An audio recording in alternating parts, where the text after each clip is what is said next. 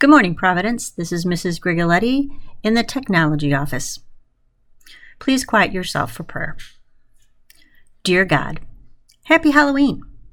As you know, this holiday hasn't been a huge favorite of mine, but recently I have come to enjoy it more.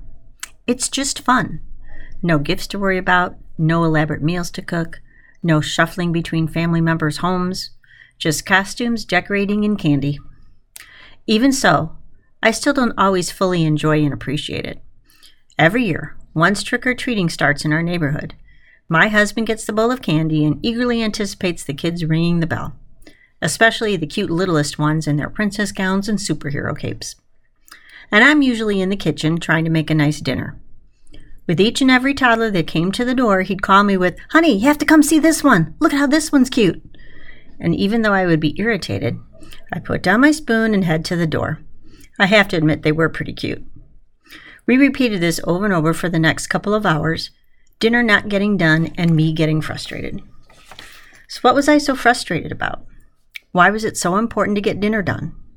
Why were the chores more important? I really don't have an answer. So God, this year will be different. I'm going to forget about dinner and be with my husband at the door and join him in his enthusiasm. And like him, I will see your love in those cute little faces. And through my words and interactions, let them feel your love through me.